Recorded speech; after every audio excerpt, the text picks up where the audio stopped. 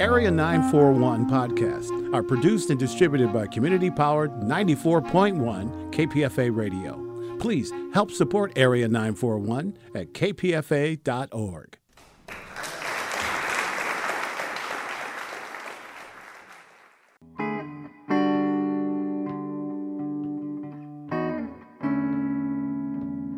This is the Area 941 Radio Walensky podcast. I'm Richard Walensky, and we're talking about books, about theater, about film, about television, and from time to time, even about KPFA, Pacifica Radio. Wes Craven, who died at the age of 76 on August 30th, 2015, was considered one of the masters of cinema's horror genre. He was best known for two series of films, the Nightmare on Elm Street films and the Scream series, which also served as an academic deconstruction of the genre.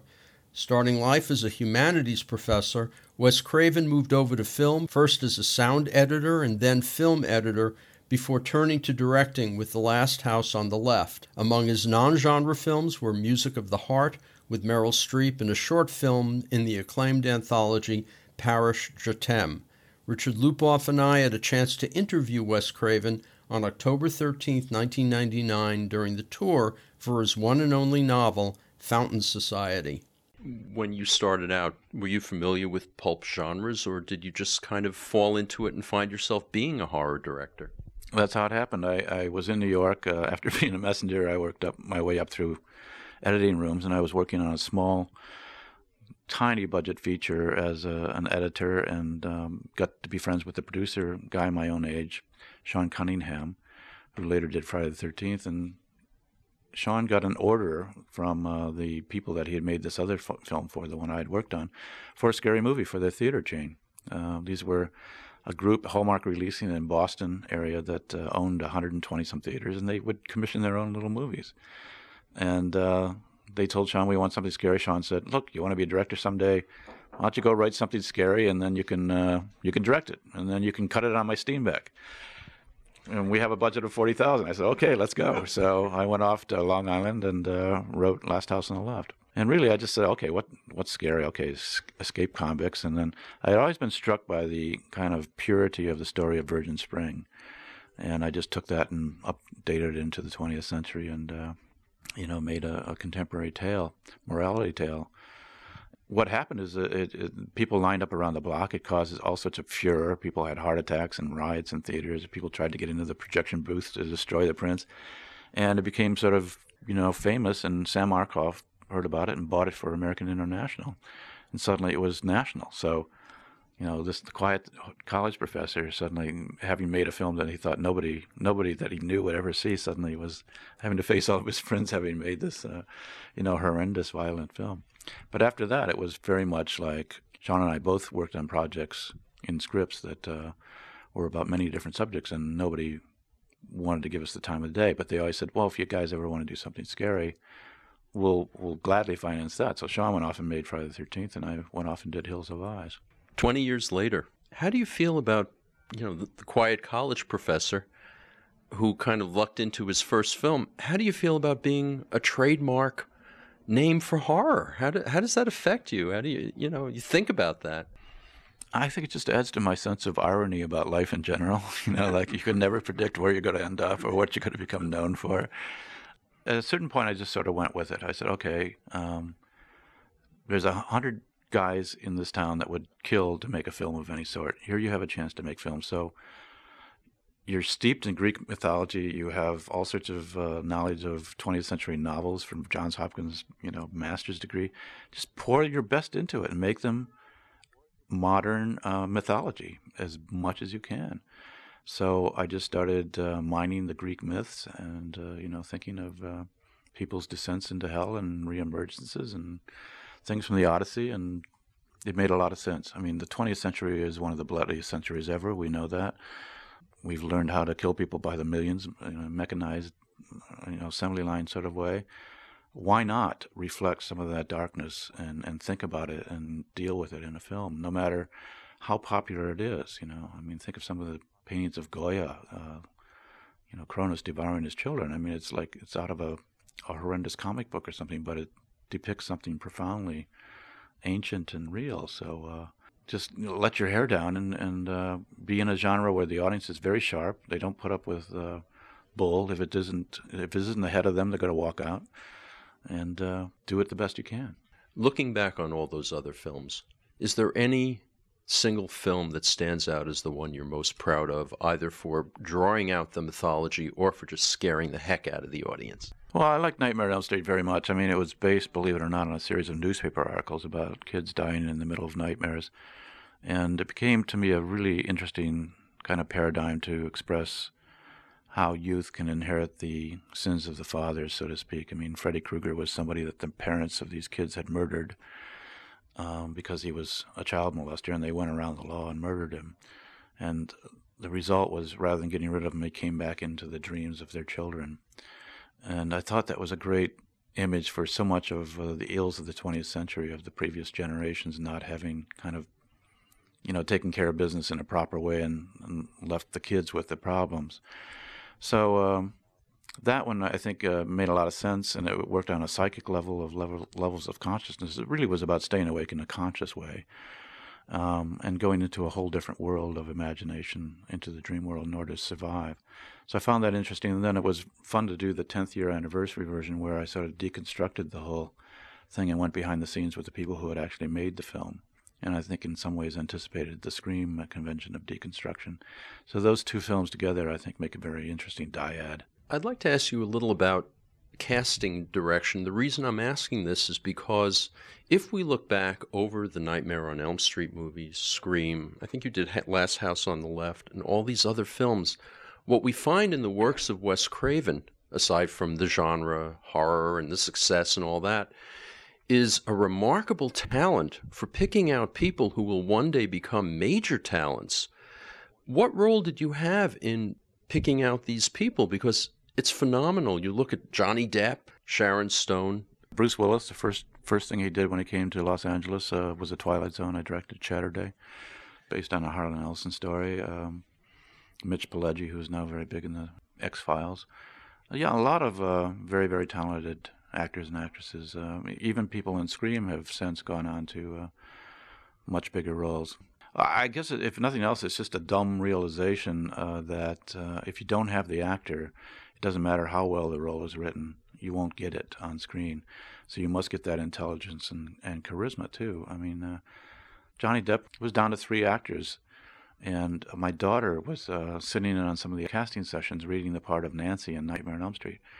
And I said, well, this guy here, he's like a surfer, and he's kind of cute, and this guy over here is like really handsome, and then there's this Johnny Depp character who was just in town for a few months and was playing in a band.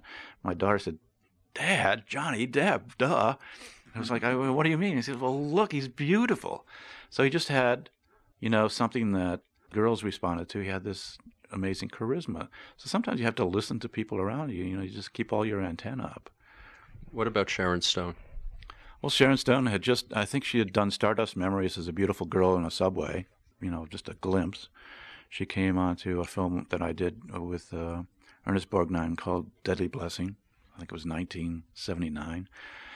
She was with an acting coach. She was nervous. She was a little bit overweight. She, was just a babe in the woods in a sense. But interestingly enough, by the time she got from the airport to, she'll kill me if she ever, to the set, she was in love with the first assistant director and had like incredibly special treatment throughout the entire film, and then dumped him like two weeks after the movie. So I guess I shouldn't use Babe in the Woods with her, but she was, she was sweet to work with. I'll tell you another great Sharon Stone story, if you have time. We were dealing with tarantulas in that film, and I have kind of a fear of spiders too, and she sort of sensed that. And there was a scene where she had to have a tarantula on her chest after she falls down a flight of stairs. She says, well, you put it on you, right? And so I said, sure, yeah, of course. So she watches I put the tarantula, or the trainer puts the tarantula on my arm. And it was strange because once the bug was on my arm, it was like very peaceful, very slow moving. I said, oh, that's cool. And she asked the trainer, she says, well, do they bite? Is it poisonous? And he said, well, they don't bite unless, the only time is if you were to squash it down or something like that, then its fangs might go into you, but it's just like a bee sting. And she said, well, can't you remove the fangs or something? And he said, well, we can clip them with like toenail clippers because they're keratin, just like fingernails, but they don't grow back. So the spider will slowly starve to death. Sharon sort of looked off for a moment and said, clip them. How did you get Robert Englund?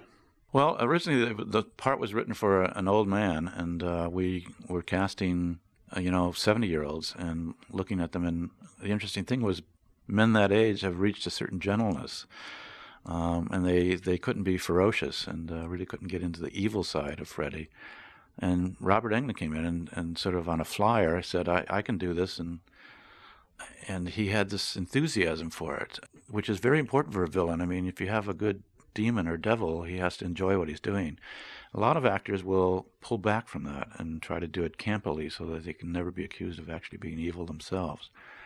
And as a filmmaker, I know when you're doing evil, you have to let the demons out of the box, even though you know that people are going to be looking at you a year from now saying, I can't imagine such thoughts are in your mind, as if such things don't exist in the world, So Robert just had that enthusiasm, and I knew we were going to be putting him in this sort of mask of a scarred face anyway. So I went for the vigor and the fact that he had classical training. He was a Shakespearean actor and, had good chops. It seems that with Fountain Society and with your new film starring Meryl Streep, you're moving in different directions and new directions away from the genre work that you've been doing for most of your career. Is this a new Wes Craven we're seeing, or just the old Wes Craven finally fighting out? Yeah, it's sort of I suppose a Wes Craven that a lot of people haven't seen, which was always the frustration. Typical interview, you walk into a room and say, oh my God, I didn't realize... And I would say that I wasn't Charles Manson. And so, I always felt it's great. It's fun doing movies for basically a young audience. I suppose my core audience is 15 to 25. And many of those over the years have grown up into adults that remember my films and like them. But on the other hand, it's always frustrating to hear, especially women say, well, I just can't watch your kind of film. I understand they're interesting, but I just can't watch them. They give me nightmares or whatever. And, fighting censorship and everything that goes along with being a genre filmmaker, including, I think, a general perception that they're kind of the stepchildren of American cinema. It felt really important and necessary and potentially fun to do a couple things outside the genre. And I'd had this idea for this book for a long, long time, almost 20 years. One of my hobbies is kind of reading science, and I felt like the technology was catching up with the concept of the book, which was cloning and transplantation of a brain. So I proposed it to Simon & Schuster, and they sort of went along with it a little nervously, and then a week after they sent me my contract, Dolly was announced. And I got this call from them, sort of this giddy call, saying, oh, I guess you weren't so crazy after all.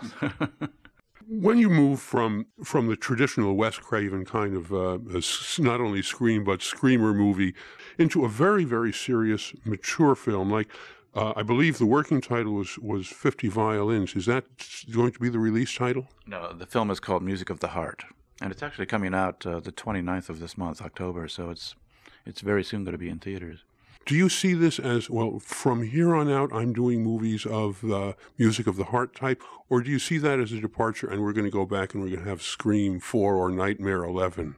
I just wrapped Scream 3, but it is the last of the trilogy. Nobody will believe us until the next year comes out and there's not another Scream 4, but that was contractually. I think I do have one more genre film in my contract with Miramax Dimension, but, let's face it, I was taking a flyer here, both with writing a book and with doing a film with Meryl Streep. I got this extraordinary opportunity from the Weinstein brothers to do a non-genre film. I got an extraordinary amount of trust from Simon & Schuster that I could deliver a novel that was readable. They didn't have anything to read. I pitched it on an idea. So, I figured I had these sort of two chances and took a run at it. And I was fully aware that I could have completely fallen on my face, but the thing is, and I know from the past when I was a teacher and I wanted to make movies and just quit my job teaching and went to New York, and the only job I was able to get was as a messenger. Well, I had no idea whether I was ever going to be able to get a job making a film. You just have to take those chances sometimes, or you'll kick yourself when you're an old man and say, well, yeah, I could have tried it, but I was too worried. So I've done it, and if nothing else, I can say to myself, self, you've written a book and it's been published by a major publisher, and you directed a film with Meryl Streep. I think it looks, knock on wood, that they're both going to be well received, and the audience scores on Music of the Heart have been the highest Miramax has had, with the exception of Good Will Hunting. And it's not a film that's, especially slanted towards a big popular audience, but audiences of all ages have loved it. So if I get a chance to direct more films of that nature, I would certainly jump at it. And if I never did another horror movie, I wouldn't be crying, because I've done, I think, some very, very good ones and wouldn't mind moving on at all. In the past, you've worked with some top talent, but most of it has been young talent on the rise rather than someone who may be the greatest film actress of all time. How was it working with her? Did you give her more freedom than, say, you gave Neve Campbell? Well, Neve Campbell is really a very, very intelligent woman, and so it's really quite similar. The interesting thing with Meryl is that you're more talking to, if nothing else, a chronological peer. Obviously, she has such an incredible, history of achievement and so forth. In some ways, you just are in awe of that, but you can't really, as a director, cop to that all the time. I mean, basically, I found her extremely approachable, very intelligent, extremely rigorous on herself. I mean, she had this enormous task of going from never having picked up a violin to playing the part of a teacher that, at the culmination of the film, plays the Bach double cantata on stage of Carnegie Hall with Itzhak Perlman and Isaac Stern. Meryl pulled it off in 5 months of intensive training. She was playing on the stage, going through rehearsal, and I looked over and saw Isaac Stern and Itzhak Perlman's jaws drop, and one said to the other, "I can't believe the fingering is perfect, the form is perfect. She's doing it," and indeed she does. So, when you're working with a talent of that and a will of that stature, you just sort of stand back and let it do what it does. What you become in many ways is a suggester or an impartial observer, or a suggest. I mean, certainly I feel like I directed her, but at the same time, many of the ideas came from her as well. And we sort of went back and forth. It was everything was not everything was a discussion in the bad sense, but it was very much of a collaboration. When working on an adult film, a film for adults, a film where you're not trying to shock your audience, where you're trying to create that kind of depth, what problems did you encounter? Did you find yourself going back to the tried and true methods, or did you move on and come up with new ideas that way? I mean, when you're doing a good genre film, you're still dealing, even Scream has a very complicated backstory and deals a lot with family and the interaction between kids and parents and so forth. So, that part of the film is not formulaic, and, you're not making people jump on it. You're sort of establishing characters. So, having done that quite a bit, and also done, a lot of the Twilight Zones that were more character-driven, it's just working with actors and breaking down the script and talking about it intelligently in a way that you can agree upon a sort of course of action.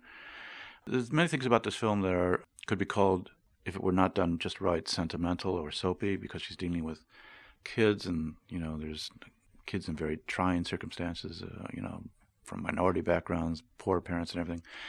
Found that the matter of taste was the trickiest thing, of how much music do you put into a scene, for instance, that might bring tears to an audience's eyes, or do you just take the music out? Whereas in a genre film, you load music into everything because it helps drive the engine. With Meryl Streep doing, in a sense, her whole face is a score, we went back and took out huge amounts of beautiful music that just was not necessary. That sort of thing is much more subtle, and that was a learning process that was really fascinating to me. No one has mentioned Aidan Quinn, who is Streep's co-star. What about working with him? Well, he's another great actor, and very, very underplayed.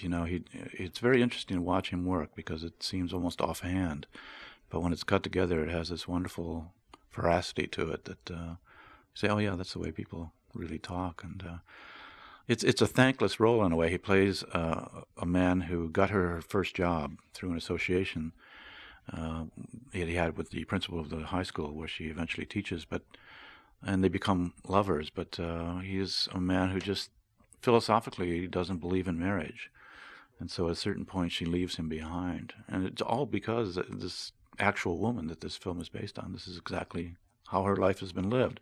She's now single, and she didn't find the man of her dreams, and her life has sort of been realized through her teaching. So Aidan had that role of playing a man that eventually is discarded and didn't live up to the standards of the central character. So it's tricky. I think he was very brave to play it because it's a complex character, very smart character. But on the other hand, it's not the knight on the white horse.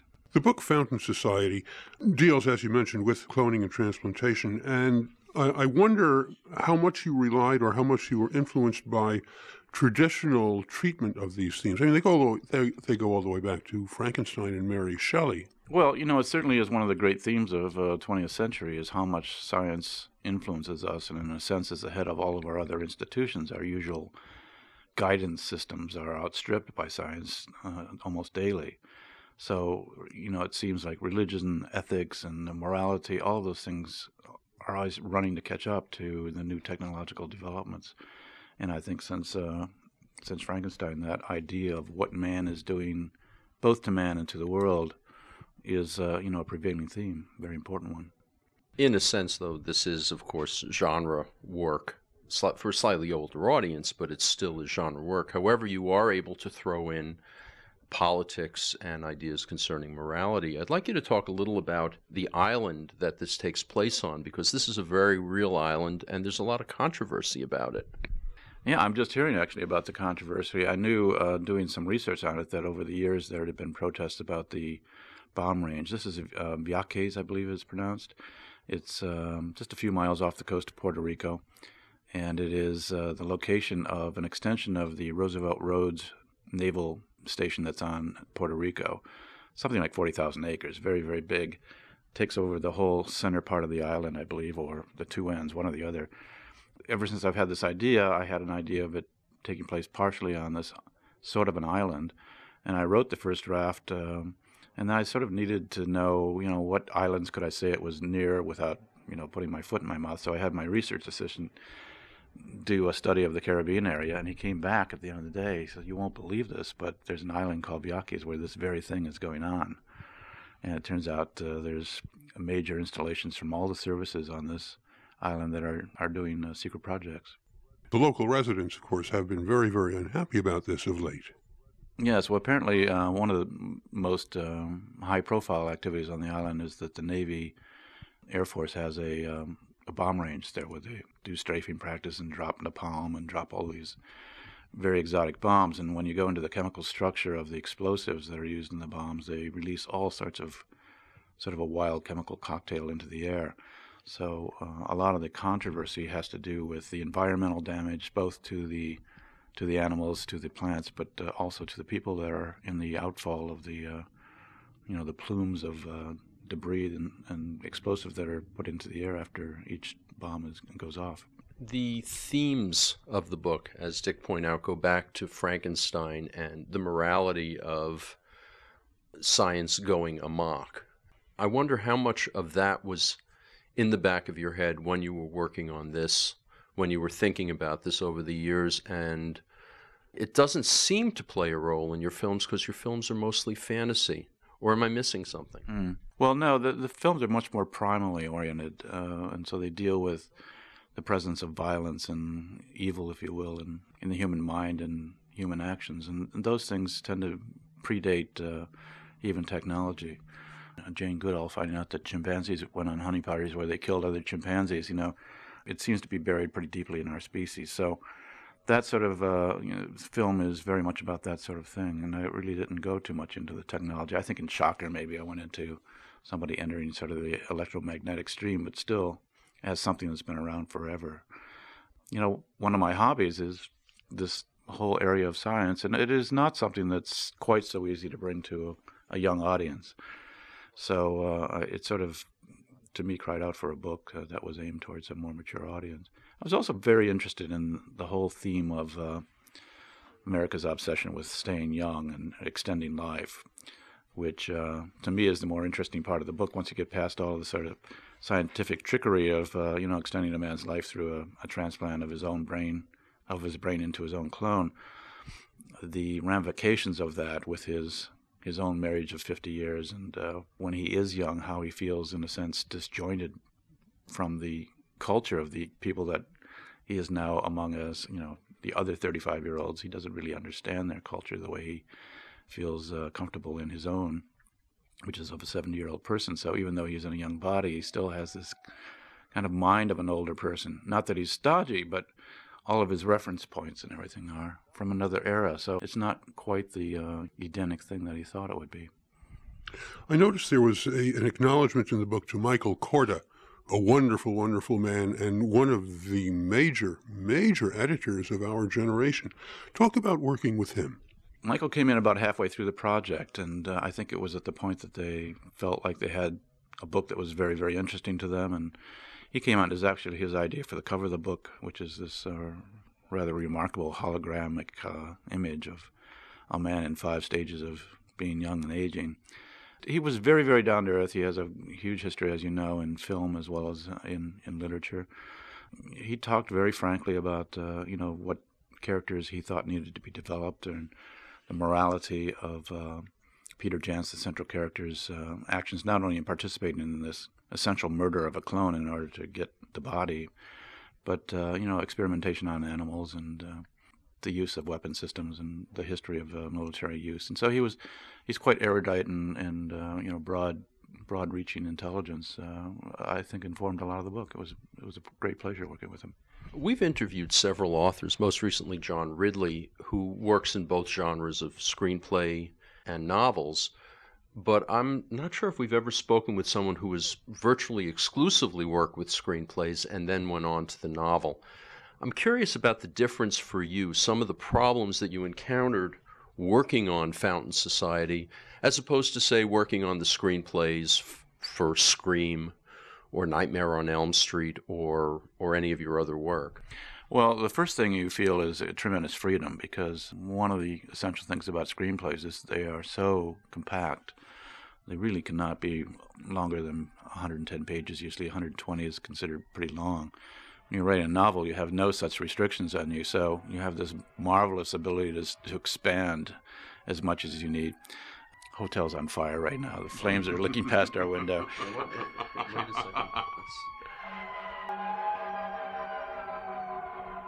There must be something pretty major going on, because it was the last interview they went by in Troop, too. We passed several going the other way as we were coming up. So, writing a novel, the first thing you realize as a screenwriter that you can expand. You don't have any budgetary restrictions. If you want to, have a scene in 2 jet airplanes, you don't have to worry about what the rental cost is per hour or how you get the airspace, all that sort of thing. This novel is set in, I think, 5 countries. Uses state-of-the-art facilities in White Sands, all of things which I have no idea how we're going to do when we finally face the problem of actually making the movie that's going to come out of it now. That's what you realize initially, and that you can go into people's minds. You can go into interior spaces very, very easily. What's most difficult, I think, for a film writer is that you have to supply, in a sense, you have to be the wardrobe department, you have to be the special effects, you have to describe every single thing. At least this is what Michael was after me about a lot, that, you cannot, hope for the reader's mind to fill in nearly as much as you thought. When you write a screenplay, you always know there'll be a host of things that you'll fill in later in discussions with the costumer or with the art director and so forth, and you don't put it into the script. One of the other problems that I see is that in a film, plot holes, unless they're so huge that everyone jumps in and falls in, plot holes can kind of be smoothed over. You can't get away with that in a book. No, that's true. I mean, it's, especially a book like this, there's a great amount of kind of plotting involved in just the time and space of who's where when, but also, the scientific matters that had to be thoroughly researched. I mean, I thought I was pretty well-versed in science, but when I started writing about all of this stuff, I found myself reading just stacks of books and realizing how ignorant I was of all the permutations of cloning and genetics in the 20th century. Mid-writing, you're suddenly going to school, So that part is something you can't fake, One aspect of the story is so-called body memory. That is, if a brain could be transplanted into another body, does the memory of the body donor, so to speak, have an effect on the brain, on the new occupant of that body? Talk about your research and what you learned about that. Well, the great anecdote with the body memory comes from this woman in the Midwest who had a faulty heart valve and needed a transplant desperately, and she finally was called in by her doctor. a heart was available, and she was, put on the table and received this new heart. Woke up and recovered very, very well and had enormous energy, and the doctor told her it was from a young person and so forth. The first time she was able to go out after her recovery, she asked her husband if they could go have a beer and a pizza. And he was just flummoxed because this woman was virtually a teetotaler and a vegetarian, and never had expressed any desire for such things in her diet. And she had this very strong desire that kept cropping up, and several other things that she was attracted to and found interest in that she hadn't before. Sports. She went back to the doctor and asked for the identity of the person, and he wouldn't give it to her, but she did research and found out, because she lived in a relatively small town, that there was only one fatal accident that night, and it was a motorcycle accident. It's a young man. And she went to his family and talked to them, and she found out that the young man was on his way to get a beer and a pizza on his motorcycle, and that he did it every Thursday night. It was just part of, he went go there with his buddies and have a beer and a pizza. And she became immensely close to the family and found that a lot of the things that she had been feeling urges to do or experience for the first time were things that he liked to do all the time. And I talked about that to Simon & Schuster when I was pitching the idea, and they said, "Oh, we have a book. We have a book that's in the pipeline about body memory and cellular memory, and so a whole new theory." So it seems that there is a body of theory that parts of the memory, especially memories associated with muscular experiences, sensual experiences, are stored in parts of the body. They don't know exactly how or where, but it's exterior of the brain. So that the body has its own memory. So I had a lot of fun in the book exploring this idea that this man has his brain put into the body that he assumes is his because it's his clone, but really it belonged to somebody else, and it has all sorts of associations and memories that start cropping up in dreams and very much affect the events of the novel. What about the idea of the clone having memories of the person they've been cloned? Because that happens in the book as well, more than once. I was sort of going with the idea that it would go back and forth across some sort of invisible cellular membrane, that the clone would have a perception, in a sense, of the parent entity, whatever you want to call that. And in some ways, there's not a terminology worked out for some of these things. But there's a lot of speculations about treating the whole subject as if, in the next 20 years it'll be around, and they're already trying to sort of figure out the ground rules for the relationship between clones and their hosts, if you will. I don't know what you would call it. Their originators would be, and the talk of like clone envy and clone patricide, in a way that the clone would always realize that the older version of himself would be kind of predatory in a sense, because the older version would always be looking at the younger version as something that it could cannibalize in order to get a spare heart or whatever.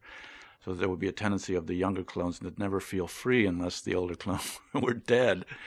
So there's all sorts of all sorts of interesting permutations on the whole theme of clonology, if you will, that I think will be explored in the near future in novels and movies. Dick Lupoff. Another very interesting item in Fountain Society is this notion of a kind of body glue that might be used in repairing spinal cord injuries. It made me think for a moment of Richard Matheson's novel, I Am Legend, in which vampires' ability to heal their wounds comes from a kind of body glue. If you would tell us a little bit about the research you did in this area, how real is this, and how close is medicine to having such a substance? Well, a lot of this research came to the forefront with Christopher Reeve's accident and the tragedy involved in that, and his very, very positive aspect that this must be taken as a problem that can be solved. They've already managed to sever the spinal cords and reattach spinal cords of rabbits, which is a pretty high life form as opposed to tadpoles and things like that. The problem with the human spine is, for instance, if one is unfortunate enough to have one's hand cut off in an industrial accident or whatever, it can be sewn back on and the nerves can be reconnected and they'll begin to transmit impulses across the breach again. With the human spine, ironically, what it does, if it's injured beyond a certain point, it will begin to destroy itself even more. Speculation being that it's kind of an evolutionary safeguard, that if an individual as part of the human crowd is injured, then it'd be too much for the kind of clan to take care of. So With Reeves, it was one of the first high-profile injuries where they knew of this process, and there is now an antidote which stops this process. So the injury is the injury, and it doesn't go beyond that. But they're also working on what's called a DNA glue, which the idea of a spinal cord, it has so many millions of dendrites and connections across, the cut, that there's no way a surgeon could ever reconnect those. But if a DNA paste were contrived, and they're working on it, that will, in a sense, read the blueprint of the DNA on both sides and make the connections according to almost a subatomic level, that it could do what, sort of the way a cut heals itself on the skin. No surgeon could really do all that sort of cellular intermeshing again, but the body is able to do it. So that they're working on that, and that is one of their hopes for this DNA glue that will help many different kinds of severe wounds. Wes Craven, now you've completed these. Obviously, we don't know what your future holds in terms of more, quote, serious films. And from what you're saying, I'm putting big quotes around them, that word serious. But how about your writing? Are you planning on working on another novel? Yeah, I have an idea for another novel. It's arduous. I mean, I'm sure if you speak to any real, quote, quote, as opposed to me who sort of foisted himself in the public in a way, they'll all say it's very, very wearing, and to do that and to be doing films in the same kind of span of time, pretty challenging to put it mildly. So I have to figure out a way to find the time to do it in a way that doesn't kill you. But I definitely wanted to have this story out. It's a story that people have been urging me to put down on paper for a long time, and I finally felt like it's time to do it. And I think I will write again. I just have to figure out how to schedule that. But there are some guys that do it. Clive Barker does it. He does films and writing. And Stephen King certainly is able to put out an immense amount of material and participate in films too. So I just have to figure out how to tweak the schedule. After this interview, Wes Craven continued to direct, including 2 more Scream films. His last film was Scream 4. His only other venture into printed matter was the comic book series Coming of Rage, which was published in book form in 2015. To listen to more of these interviews, go to my website, bookwaves.com, or find the Bookwaves and Artswaves podcasts at kpfa.org. Or you can subscribe to both podcasts via iTunes. Until next time, I'm Richard Wolinsky on the Area 941 Radio Wolinsky podcast.